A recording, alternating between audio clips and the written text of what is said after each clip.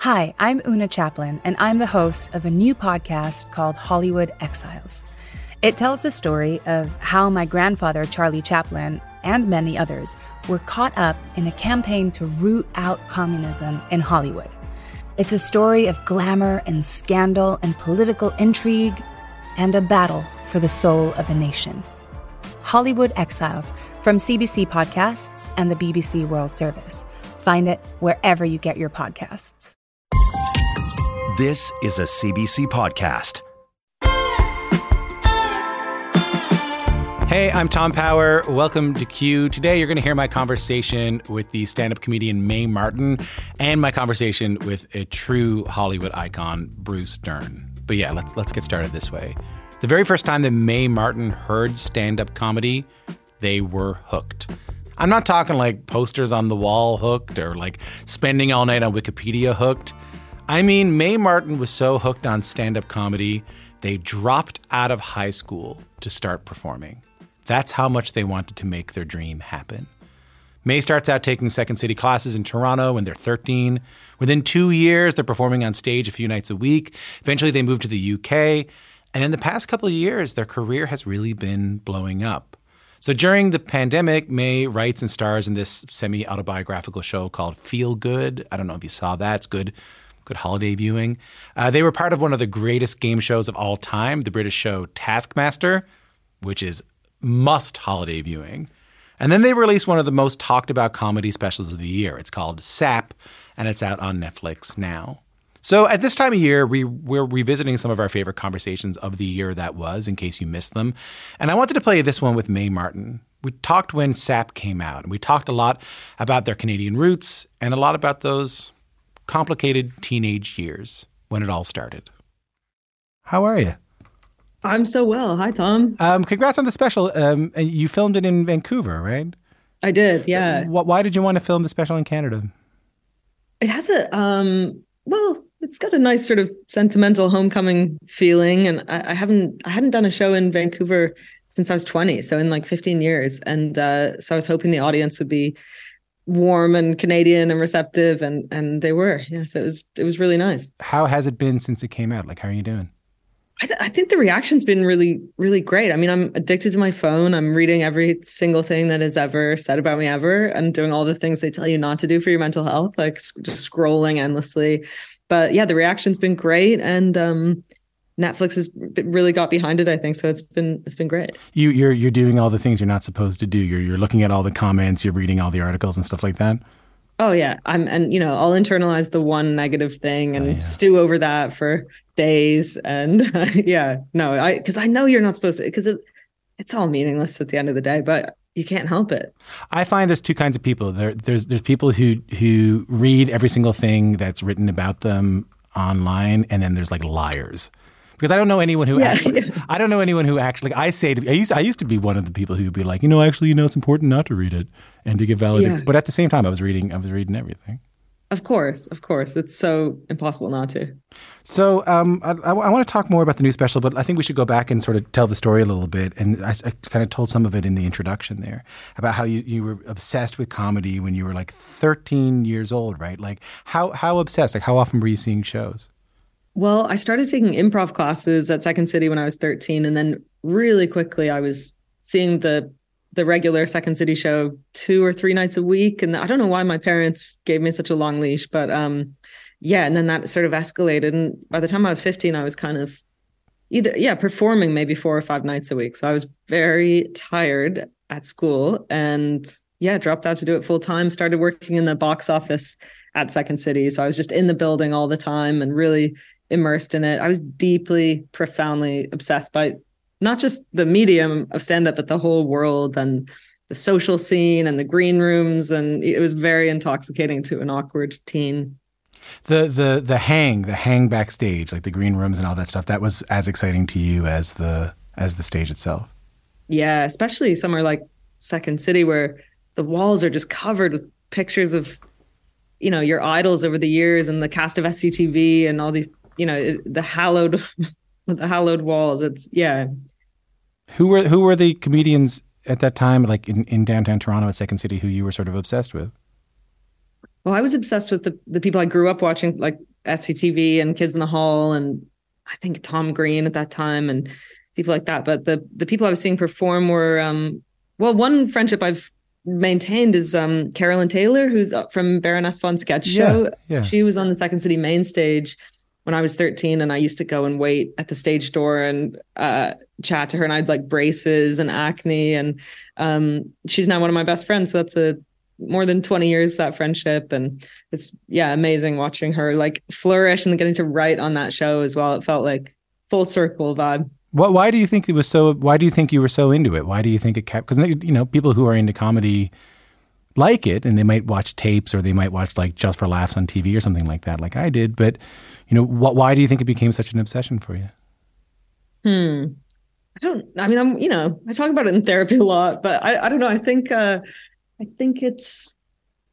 was probably feeling sort of like a sense of otherness at school. This was the 90s too. This was the era of girl bands and boy bands, right? The question you needed to know an answer to at my school was, which Spice Girl are you? And it was like, you needed to know. You'd be in the hall, and a group of girls would corner you and be like, which one are you? It's like, because they're organizing lip syncs and stuff. Like, they need to know. I don't, like, no judgment. They did need to know where you fit into the constellation. She's like, which one are you? And I was like, Justin Timberlake? I don't know. Nick Carter? Looking back, like I was probably queer and non-binary and didn't know those things. And then there was this adult world where people were being really celebrated for their differences and could be self-deprecating and awkward and funny and be applauded for that. And I just thought it was like a superpower that these people had. And my parents were very funny and very into comedy. Like my dad, I could tell, really respected comedy. And I think at one point wanted to be a comedian. So it was, it felt like a valid thing. I want to play a clip from, I think you were 16 years old here, and I hope we could play it and you might be able to tell us a little bit about it. Oh, God. I'm here to deliver my speech on women in the media, because there's a lot of them around. There's women in all areas of the media, in film and television. And sorry, I'm having a party next Friday. I don't know if you guys want to come. It starts at 6. It's at St. Clair and Bathurst. My mom says you have to be gone by 7:30. That's cool, but it's going to be fun. I thought we could have some carrot sticks or watch taped episodes of Buffy the Vampire Slayer. I have season 1 and 2 on tape. So tell me a little bit about that. What's crazy is when you watch that clip, that was a televised on the Comedy Network. I think it was a Tim Sims Encouragement Fund Award I was nominated for. So I'm 16. I'm doing a character. So I'm dressed in my school uniform. I think the character was called Catherine Butchko. And but when you watch that clip, it looks like it was filmed in 1970. Something about the film quality is so grainy. It makes me feel like I'm 100 now, because it really seems like a blast from the past. But man, I was so nervous. But interesting that I was doing these big characters, I was going to say that, like, it was interesting to me that you were doing characters at all, because like, I think when you watch like a lot of comics, luckily because of YouTube, you could see some comics when they're like 14 and 15 years old. And, typically the style is similar. Like I saw the clip of Seth Rogen, I think when he was like 14, and it was similar to what he's doing. It's interesting to me that back then you were doing like characters and big musical numbers as because that's very different than what you do now. Yeah, I grew up loving sketch comedy and character comedy. That's mainly what I watched. And improv and things like that. It was something so magical to me about two comics together and their proximity and that kind of electric chemistry. So I only sort of started doing stand-up when I was about 15 or 16. But before that, I really wanted to do characters and things like that. I think I'm focusing on that time because in your special, you talk about how like you are sort of obsessed with your teenage years. Yes. And also listening to that clip, I'm like, God, I seem so vulnerable. I mean, it's a character for sure, but I look so young when I watch it, and so much was going on in my life at that time. And it was such a chaotic, explosive time. Like, I think I was about to get kicked out of my house, or I just had, and I was really partying too much, and just kind of totally untethered. And so it's crazy to watch. And yeah, so much has happened since then. Yeah, I mean, back then, you were there was a lot of drugs in your life. There was a lot of addiction issues in your life. You were getting, as you mentioned, you were getting kicked out of your house. And what's interesting to me about that is not just that it happened, but that like you seem to be interested in sort of revisiting a lot, like including in the new special. Yeah, like I guess. Well, a lot of my friends and I, when we get together, we're still sort of picking at the scabs of adolescence and remembering those times. It's such a visceral time for anyone. And I'm interested kind of in general about how we as a society deal with teenagers and that kind of thing. But yeah, maybe it's because I feel like a totally different person now to who I was then. And so I'm trying to sift through it sometimes, looking for clues about why it got so crazy. And I just remember feeling so angry and kind of confused about the world. And it's just been an interesting time in the past few years because it feels like we can't really deny that the systems that we're participating in are really messed up. So I feel like maybe teenagers are right to be angry, but they just have to find sort of healthy ways to rebel instead of self-destructing. But yeah, I think about it a lot. I don't know. That's one of my favorite jokes in the special, mate, is like where you talk about, I think it's oatmeal, like you got oatmeal tattooed on the inside of your wrist. In a way, my anger was valid, and I think a lot of teenagers feel this like righteous indignation and stuff, but it was the method of my rebellion was garbage. Like it was like so self-destructive and self-involved, and like it was impotent ultimately. Like I got this tattoo when I was 16. It says oatmeal. It says oatmeal twice, and I remember being like, the man, like, what? Yeah, the man. Yeah. But really just all I was my own job prospects. I have the word oatmeal tattooed on my wrist because someone I had a crush on like drew it on me, and I thought that would be really funny if I got it tattooed, and also just this nihilistic like, yeah, whatever. And yeah. My mom was been a little less funny every day since I got it. My mom told me over the weekend that she was like, you made some of those years really hard because I had read No Logo by Naomi Klein when I was like, I think you and I are the same age. So I read that when I was like, we were like 12.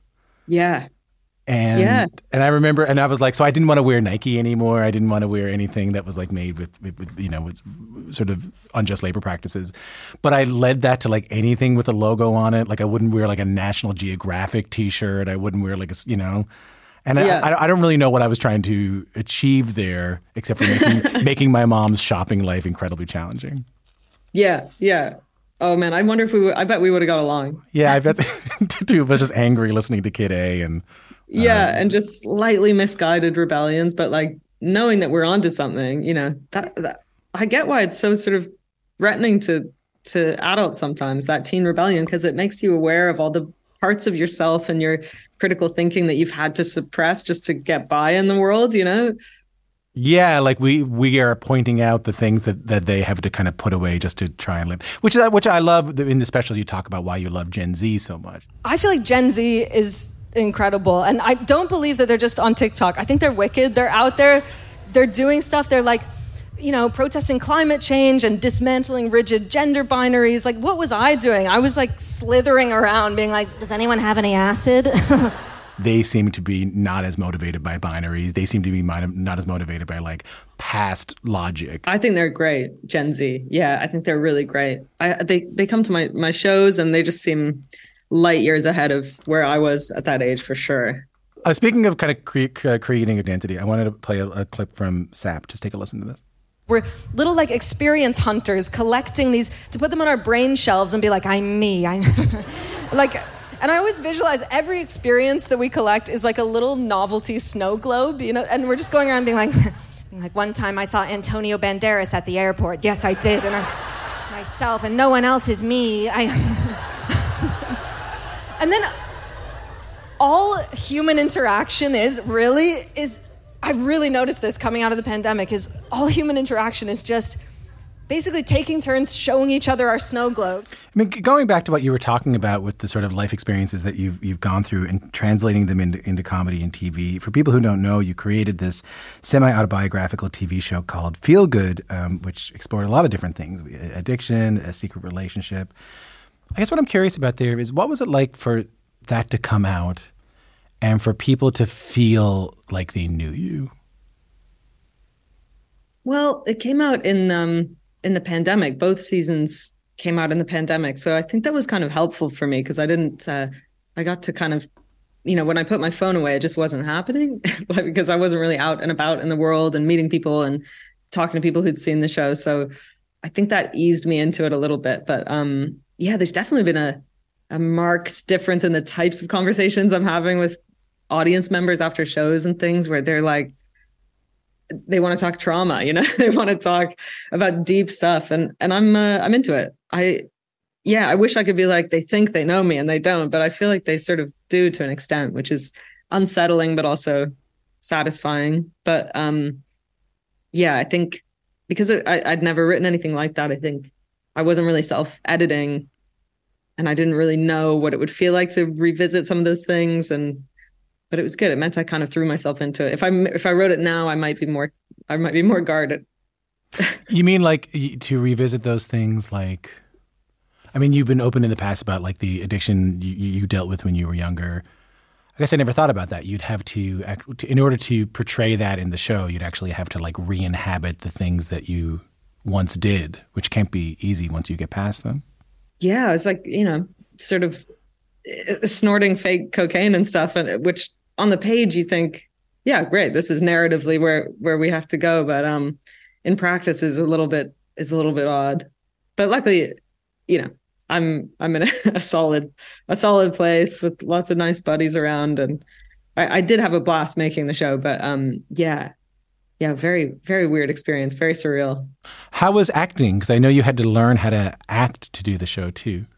Oh man, I am so in awe of really good actors. I mean, I loved it, but I found it so scary and challenging. With stand-up, it's just you on a stage and you can easily pivot if it's not going well. And you have this immediate feedback of whether you're doing a decent job. And so there's something really unnerving about delivering a punchline. And then, I almost wanted to look around at the crew and be like, did I land that joke? No one's laughing. Like, yeah, but it was fun. I really loved it. I made sure that I had a lot of rehearsal time with my co-star because it was a pretty intimate love story. And so we had about 3 weeks before we started filming, kind of like a play, which I didn't realize is like unheard of for TV to have that long to kind of inhabit it and rehearse. And I think that was helpful because I was so nervous. What's the most surprising thing about acting that maybe you weren't ready for? Well, the only way I know how to act is to really do a kind of emotional recall and to really feel the feelings. It sounds so basic. I truly didn't know. I thought it was like you arrange your face to look sad or angry. Like I was so focused on my face going into it. I was like, I hope my face looks real sad. And then someone was like, don't think about your face. Just think about feeling sad. Just feel sad and then your face will naturally look sad. And I was like, oh, of course. We're not thinking about what our face is doing, but it's so hard to get away from that self-consciousness. Mae, I don't think I ever thought of that. So you're like, when actors like do the death of a parent or something like that, they have to actually put themselves through like the torture of feeling that sadness? I guess so. I mean, that's what, maybe people have different ways of doing it, but yeah, I definitely now understand that it's not about just like making your face look the shape of a sad face, Yeah. I mean, it's a couple of times now, I feel like in our conversation, like we sort of like touched on something that was a little bit hard, like be it like, or addiction or even just the experience of like coming onto set for the first time or having to relive those things. And you said a couple of times, like, yeah, but luckily, I'm in a better place now, or like I got a good crew around me.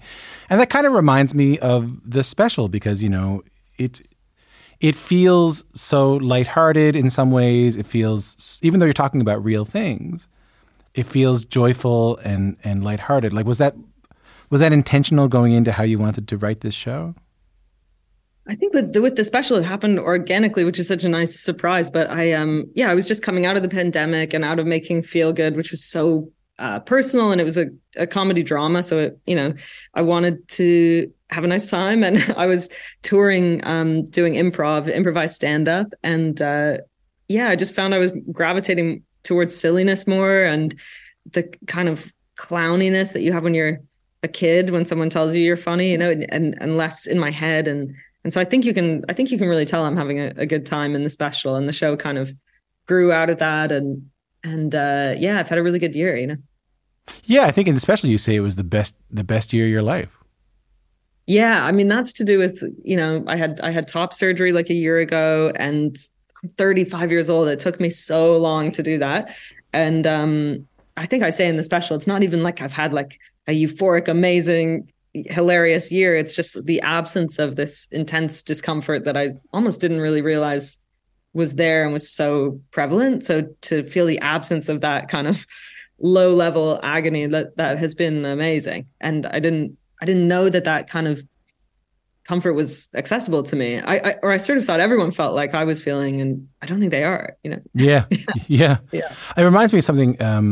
I got to talk to Sam Smith not that long ago.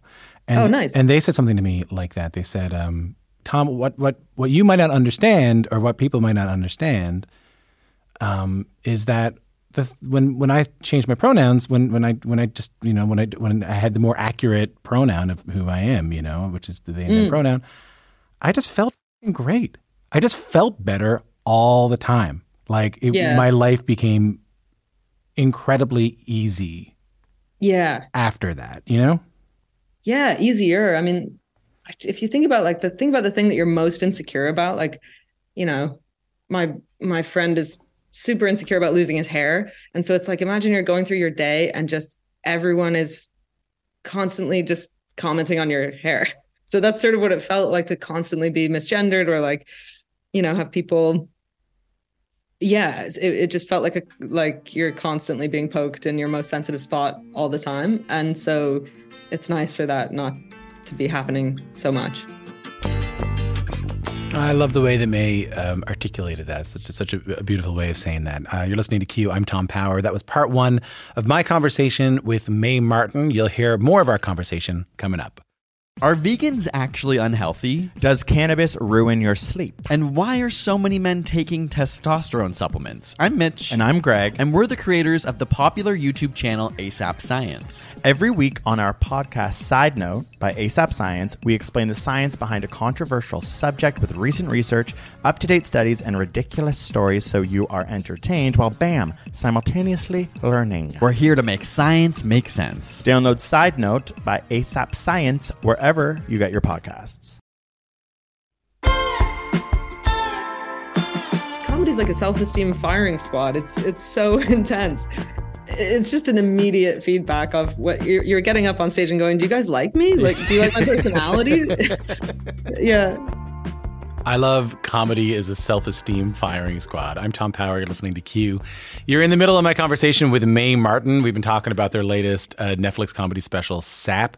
Mae is a Canadian comedian who got a lot of attention for telling stories about their childhood, their family, you know, their, as they say on public radio, their lived experience.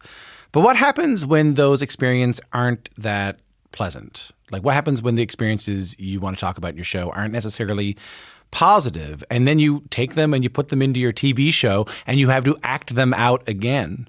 Mae's TV show Feel Good is semi-autobiographical. It explores experiences Mae has had around relationships and addiction. And in the second season, Mae's character starts to realize that they are non-binary. And Mae told me a little bit about how working on the second season of the show ended up influencing their own journey behind the scenes. Here's the rest of my conversation with Mae Martin. How is doing improvised stand-up? It seems terrifying. It's so terrifying, and I love it so much because you can't worry about being cerebral or trying to, you know, you have to fall back on kind of clown-like instincts. And it's based on audience questions, and then I use those to riff, and it just reminded me why I started doing comedy in the first place, and it gets a lot sillier and and sometimes stumbling on really unexpected things or memories you haven't thought about in years. And you'll use words that you didn't even know were in your vocabulary that you're like, I don't think I've ever said that or used that expression in my life. It's really fun. And I record it on my phone and then listen back and see if there's anything worth saving and sift through it. So yeah, I really like it. I mean, it's interesting to go to that, like to the improvised thing after working on Feel Good, because like Feel Good was so, it was a scripted show. It was so about your own life. I mean, like really, really famously, like questions about gender or like reaffirming gender, like the character was going through it at the same time that you were going through it and was sort of mirroring your own experience. Like, it's interesting to me to go from that to I don't want to have any kind of plan at all. Yeah. Yeah. Yeah. I mean, I guess there's a similarity in that with, you can really feel and feel good. I think that I'm like figuring things out in real time. And maybe that's a common thread in everything I do. You can really feel that I'm just frantically trying to figure out what the hell's going on. But aren't we all? But is the experience of like I said, you get to work out how to exist in the modern world and all that stuff through improvisation and trying to figure it out on stage. And you said I use language I didn't even know I use. Like, what's the experience of like going through something personally and then at the same time writing about it through a character who is a lot like you? What you mean, like with Feel Good? Yeah. Well, I guess, yeah, I think the character was sort of, especially in season 1, the character was like me 10 years ago. And then season 2, I kind of caught up to myself. And it was super interesting. It was like, I mean, in season 1, for instance, my character's grappling with gender stuff and feelings of gender dysphoria. So then with season 2, and me and my co-writer were just sort of dispassionately, narratively thinking about where would it be satisfying to take the show? And it was like, well, obviously we presented this problem in season 1 and we have to resolve it in season 2. When you think of me in your head, do you think of me like a boy or a girl, would you say? Just you, really. Yeah. More importantly, how do you see you? Yeah, just me, really, I think. Yeah. But then that feels like not really a thing, or I don't know what that means. I think that is a thing. That's non-binary, Mae. I do think maybe you should Google it. Yeah. Yeah. I probably should Google it. So this character needs to sort that out and get on top of it. And it was like, oh, but I haven't sorted that out. I don't actually know how I feel. And so it sort of expedited some introspection that was really necessary, I think. And because it was the pandemic, I had time to sit and think and interrogate. So yeah, I found it really amazing. But look, it's no substitute for real therapy.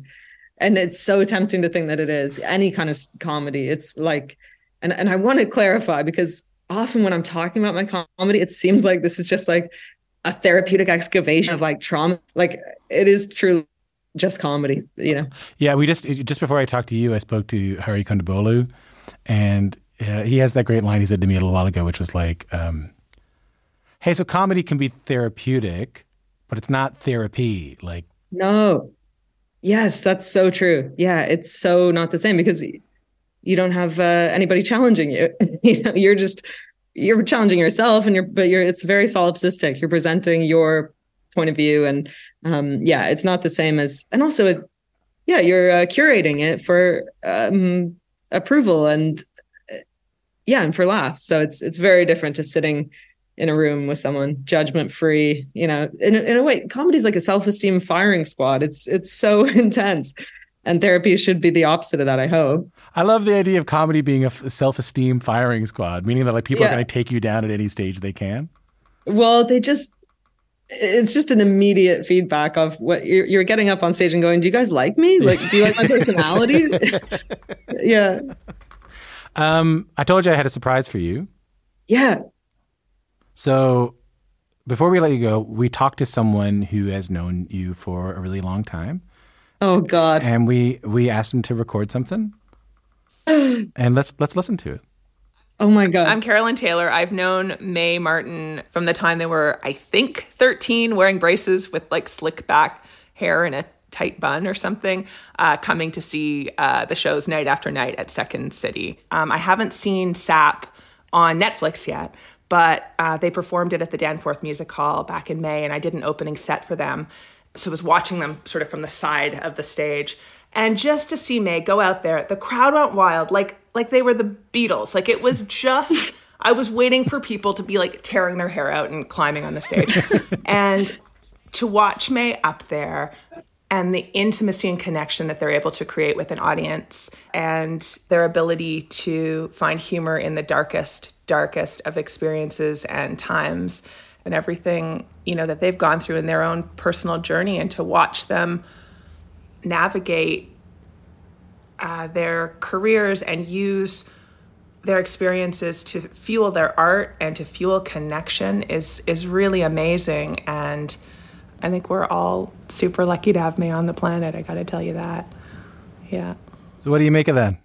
Oh man, that's so nice. That's so moving. And I wish if I could go back in time to my 13-year-old self and play that. And also I said the same thing about Carolyn, Yeah, we've been friends for so long now and seen each other through these different iterations of our personalities. And yeah, and Carolyn was a really amazing presence in my life and in my teens when after I got kicked out and I got banned from Second City, and I kind of felt very isolated. I lost a lot of friends, and Carolyn always was very boundaried with me. Like, she wasn't crossing boundaries with me, but she would just pick me up once a month in her shitty old car and take me for a hamburger, or we'd go and do laser tag, or we'd do something really wholesome and age appropriate and talk. And and I just was so grateful that she kept that friendship going in a sort of mentorship position, and then that developed into a legit friendship. And now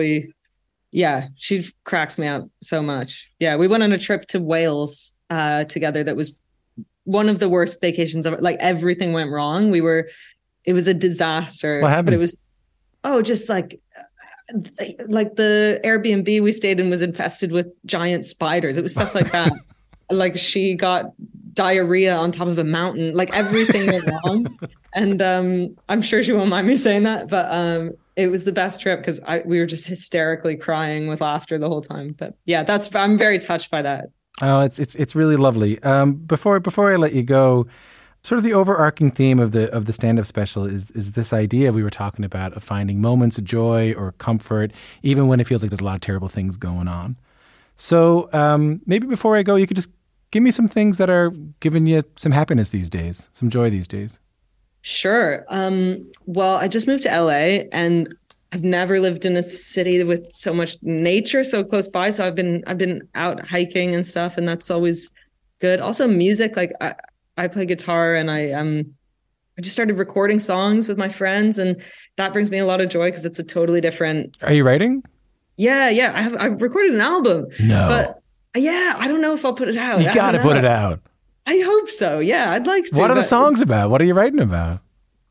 Just sort of being alive, and yeah, there are a lot of love songs, But yeah, I hope maybe one day I'll do something with it. But I also don't want to ruin the joy of it by trying to monetize it, But so yeah, music, listening to music, food, friends, dogs, in any dog. Do you have a dog? Yeah, I don't, and I travel too much, but I'm deeply, profoundly obsessed. I'm trying to get one. Sounds like they're not letting me have one. Yeah. I'm trying to get one, but I'm banned from every SPCA in Toronto. I really want to get one, but I don't know. I'm nervous about it too. What kind, big or small? I've been thinking about a corgi. Like corgi. The Queen. Yeah, that would be fun. Corgi mix would be good too, like a corgi mix with something. Yeah. Yeah, corgi, German Shepherd. Yeah. Gigantic corgi. Mae, we loved your special so much here. Thank you. And I've been looking forward to talking to you for so long. And thanks for... I'm so glad we made it happen. Yeah, thanks so much, Tom. Thanks for making the time. I spoke with Mae Martin a few months ago. I got an update for you. I still don't have a dog. That was my conversation with the comedian Mae Martin. Mae's new stand-up special is called SAP, and it's available to stream on Netflix.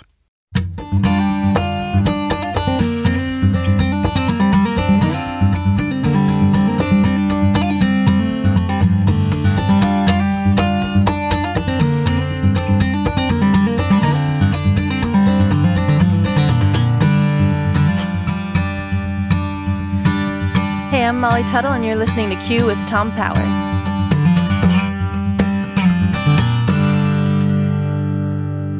Bruce Dern is one of those legendary actors. He's been in Oscar-nominated films like Coming Home and Nebraska, Silent Running, They Shoot Horses, Don't They? In terms of the directors this guy's worked with, Alfred Hitchcock, Francis Ford Coppola, Alexander Payne. He's been in Quentin Tarantino movies like Django Unchained, The Hateful Eight, Once Upon a Time in Hollywood. You might remember in that one he played George Spahn, who owned the Spahn Ranch and was still there when the Manson family took over. His daughter is Laura Dern, who's also a legendary actor, has been on the show before. Bruce's latest film is a new Canadian film called Hands That Bind, which is a prairie gothic drama set in 80s rural Alberta. But when we got a chance to talk to Bruce Dern, this is what we talked about. There's a bit of inside film stuff that I find really interesting. I thought you might find interesting too. See, directors like to use Bruce Dern a lot.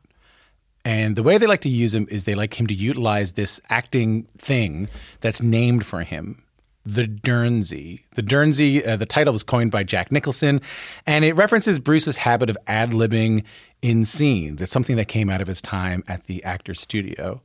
So I recently got the chance to talk to Bruce Dern for a few minutes, and I wanted to find out more about the Dernsie. And he told me exactly what happened when he did one to Brad Pitt.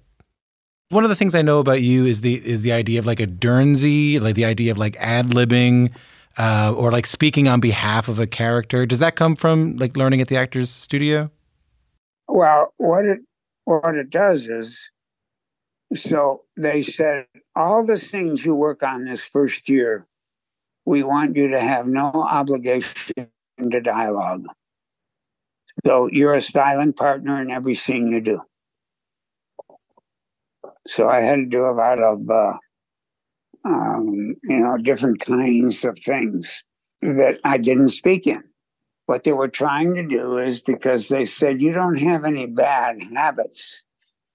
So since you've never done this before, let's start with your heart and take everything from your heart. And everybody says, well, why did you leave the theater and go to films? Well, films are the theater. If you haven't noticed, there's 75 people standing around doing whatever they're doing, watching you do that. That's theater to me. They're live human beings, and they got to watch it 9, 10 times sometimes, again and again and again. So that was what they wanted to do. And then when they felt I was ready to come out, because Anne said to me, understand something. When you go into a meeting, you're going to be recognized only for the fifth cowboy from the right. And if you have a line or two, you're lucky. Right. So make sure that every role you take is from your heart and starts with you. And if the dialogue isn't there on the page and you feel something that you're feeling or going through, say it in the scene, even though it's not on the page. Right. And I said, how do I get away with that? He said, it's real simple, Bruce. The director has something that you will never, ever have. And I said, what's that? Take two. It's not permission granted. It's whatever you're feeling. And because it'll be real, people won't stop it. Right. Okay. That's why I never tell anybody what I'm going to do in a scene. I rehearse, but I don't rehearse behavior. Like Quentin has said, and Alexander Payne, and even Francis Coppola, we can't write the shit that he says. Right. Because it comes out of him. He doesn't rehearse it. He doesn't know what it's going to be. You know, and a perfect example is in... did you see Once Upon a Time in Hollywood? I was just about to ask you about that. I heard a story. Yeah, of course I saw Once Upon a Time in Hollywood. Okay. I heard the story about you and Brad Pitt, right? Right. So he comes in and starts shaking me to get awake. George? Okay. Yeah, you're playing like a version of Spawn, like Spawn from Spawn Ranch. Yeah. Spawn. Yeah. And I worked in front of George Spawn at least 7 times. Right. In real life. So what happens? So Brad Pitt comes in. He's shaking you to wake up. You're like asleep there. You're George Spahn. You're asleep there in the scene. Right. So he finally gets me awake, and the first thing I say finally is just, what's going on? George! Oh. Hi, George. Wait a minute. What's going on? Everything's all right. I'm sorry to disturb you. Who are you? And Brad giggled and kind of broke up a little bit. And Quentin cut the camera. He turned to Brad and he said, "Don't ever cut a camera on the director again." Right. Which he did. He just said, "Brad," not in hushed tones, but not through a microphone either, but cupped his hands. And he said, "Stop acting." And he said, "Well, I giggle because that wasn't in the script." He said, "No shit. That's why the man is here. Because I can't write that shit. I'm sitting down writing for 44 characters in a movie. And I'm going to slip up on stuff like that. And Bruce Dern's the only guy I've ever known who does that real simply, real easily. It comes naturally." And so then we started the scene again. And then finally I pulled up and I said, he pulls me up almost right next to his face. And because I'm laying in the bed. And he says, and I say, "You know what? I really don't know who you are, nor do I give a shit. But you did something today that really touched me. You came to see me." I don't know who you are, but you touched me today. You came to visit me. Now I gotta go back to sleep. That's a Dernsie. And when that take was over, I didn't count eyes, but every single person was stunned. Brad, the most stunned, because, like Brad said, how does he come up with that? You don't write that. He said, "I couldn't write it because he's the person then." And he said, "But how does he guarantee that?" "Because it comes from his heart, Brad. You got one. Use it." So I love that story. And I heard this. Well, and like that, I love you telling me a little bit about like how you learned that from the Actor Studio and the story of the Actor Studio. But I remember I got to talk to Laura not that long ago. Laura was here just a few months ago at TIFF at Toronto Festival, and I asked her what she learned from you and from her mom about acting growing up. And Bruce, I wanted to play you a little bit about what she said. Just take a listen to this. Okay.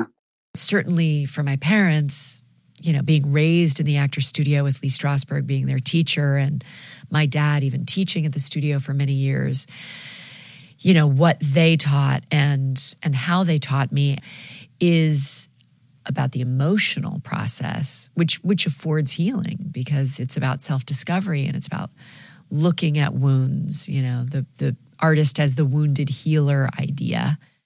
That's Laura Dern at the 2022 Toronto International Film Festival. Bruce, what do you make of that, the advice that Laura got from you growing up? All I said to Laura, I said, "Look, they turn the switch on. Do nothing before the switch is on. I mean, walk the positions for the camera, but no performing. And then when it's time and they say action, don't perform. Just be. Take advantage of the now. What's happening now?" You saw Nebraska? Yeah, I saw Nebraska. Okay. I had a great one in Nebraska. We go up into the old house after the big Thanksgiving dinner, to my old house. And we walk upstairs, and my wife says, "Oh, just about the way I remember it. Last tornado, it came through. I forget the name of it, but hadn't been touched since then. That was 37 years ago. This is about how your mother kept it. And so we're climbing up these stairs to the second floor, and we look into a bedroom. In the bedroom is a shattered window with just 10% glass in it. The rest is just a frame. A broken down bed for one. Bigger than a crib, but still a bed for one. A tricycle with only 2 wheels on it. And a couple of paintings, pictures leaning against the wall of 2 people in each one. No famous painting or anything like that. June says, you know, that was Woody's bed too. Woody slept in the bed with David, and that's who you were named after. But David never got the disease. Right. And then there's a cut. I went over to Alexander and I said, I don't know what. He says, and not only that, but I know you're not going to tell me, so it doesn't make any difference. How long do you need? I said, no more than 3 seconds. And he said, what do you need? I said, just don't cut the camera for 3 seconds from when you want to cut it. Let it go 3 more seconds. Okay. So Will Forte says, do you remember that, Dad? And I said, I was there. That's where Woody's brother David died. You remember that, Dad? I was there. Dernsies. Dernsies, isn't that great? The great actor Bruce Dern telling great stories about this, I guess we can call it an acting technique he has called the Dernsie. Bruce is in a new Canadian film called Hands That Bind. You can watch that film now on demand. All right, that is it for the show today. Tomorrow on the show, I'm very excited about this. We got to have a conversation with Jeremy Allen White. Do you know Jeremy Allen White? He plays Carmy, the lead in The Bear, my pick for best TV show of the year. He also plays Carrie Von Erich, the Texas Tornado, in the new movie The Iron Claw. So Jeremy Allen White will be here to talk about what those two characters have in common, and I get to thank him for giving me the confidence to buy a white t-shirt. That's tomorrow on the show. We'll see you soon. Later on.